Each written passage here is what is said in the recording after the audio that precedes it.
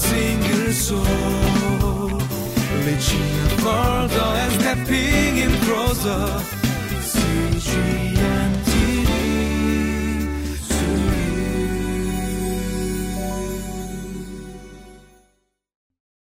Welcome to Living Life. Hey, did you ever ask yourself sometimes, does God really care? Does God really care about what's going on in my life? And even if he does care, why doesn't he show up at the times that I really, really need him? Well, I think as we go through this passage today, you will see that God does care and that God knows what you're going through. So let's take a look at the passage right now and see how God worked and how he desires to work in your life.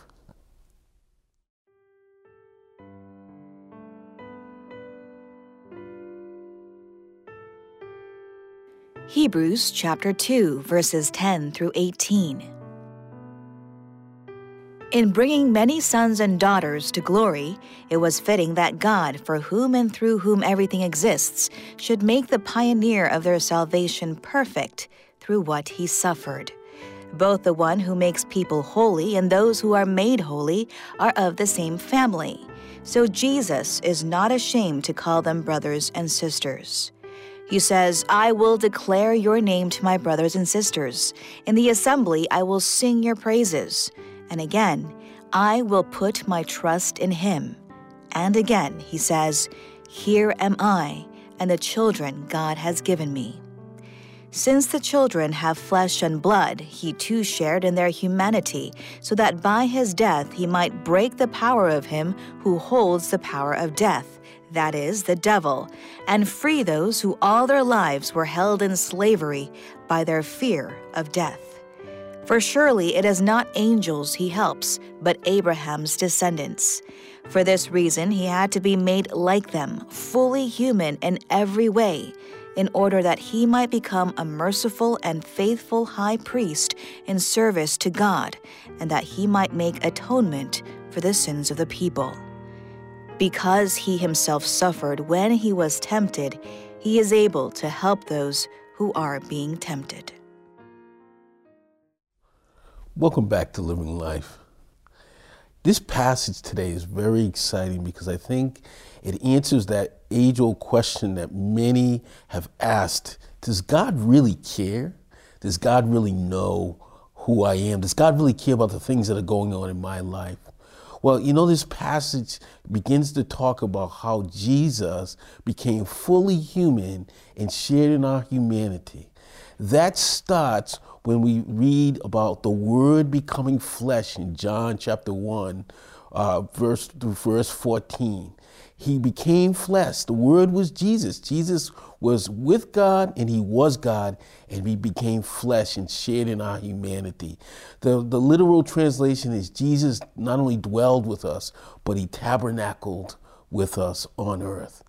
Why is that important? Because when Jesus came to earth, it was God the Father saying, I'm sending my Son to share in your humanity so that you might know that I care, that you might know that I care about the things going on in your life, that you might know that I care about your sufferings, that you might know that I care about your temptation and everything that's going on.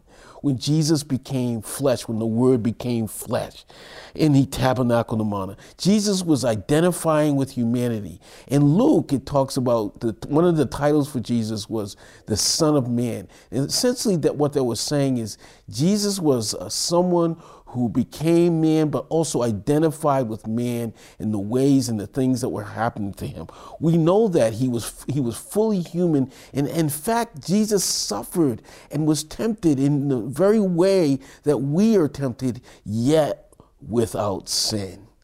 And as we look into the passage a little bit more, it tells us that there are some benefits that we receive as in humanity by the incarnation, which is when God became flesh, when Jesus became flesh. One of the benefits that we receive is that we were made holy, and we are being made holy as he is holy. And we are the same family as Christ. We have the same Father as Christ. The interesting and wonderful thing about it is it says, the passage tells us that he's not ashamed to call us his brothers and his sisters. But that's not only it.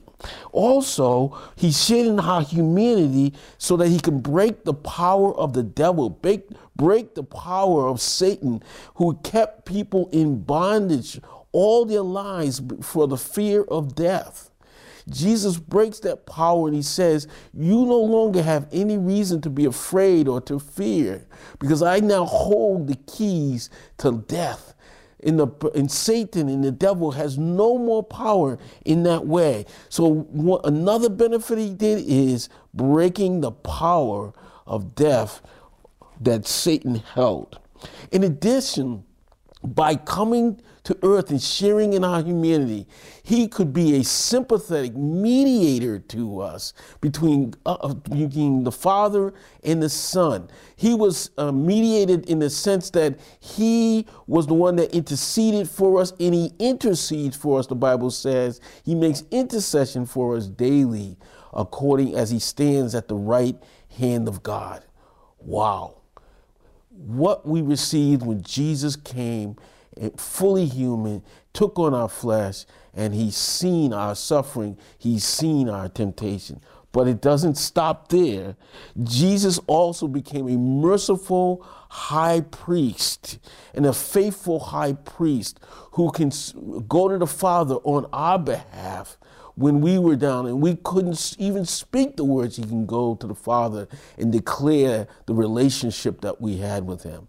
Not only was he a sympathetic mediator or sympathetic intercessor for us, not only was he only sympathetic, but he was not only empathetic as well. So he was not just sympathetic, not just empathetic, but he was compassionate.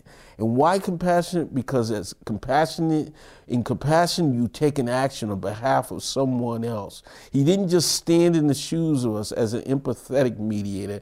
He didn't just have sympathy for us, but he was compassionate towards us and took an action. And that's why he came to this earth, because he was full of compassion. That's why when he was here on earth, he was compassionate towards us, because he can see what we were going through. So the question is, again, does God really care? Does he know what I'm going through?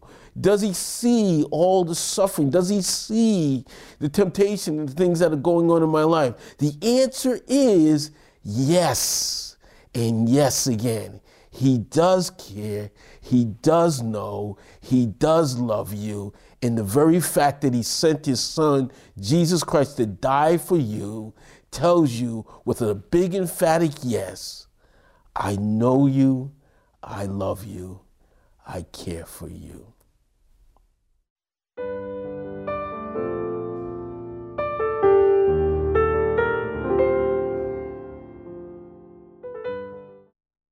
What about you today? Have you been asking that same question? Does God really care about me? Does God really know what I'm going through? Well, if you read this passage today and you heard the message today, not my voice, but if you heard the Lord speaking to you, I believe that he will answer that question in your life. I ask you right now to just get on your knees and go before him and say, thank you, Lord. Now I know that you care for me. Let's pray. Lord, we just thank you for this time, this opportunity, Lord, to be in your presence. We thank you for the big, emphatic yes, you know and you care by your Son, Jesus Christ, and his selfless act on the cross, substituting for us that we would not have to pay the ultimate price. He paid that price for us. And we thank you so much, Father, for sending the Son. It's in Jesus' precious name we pray. Amen. For a single soul, reaching further and stepping in closer. CGM.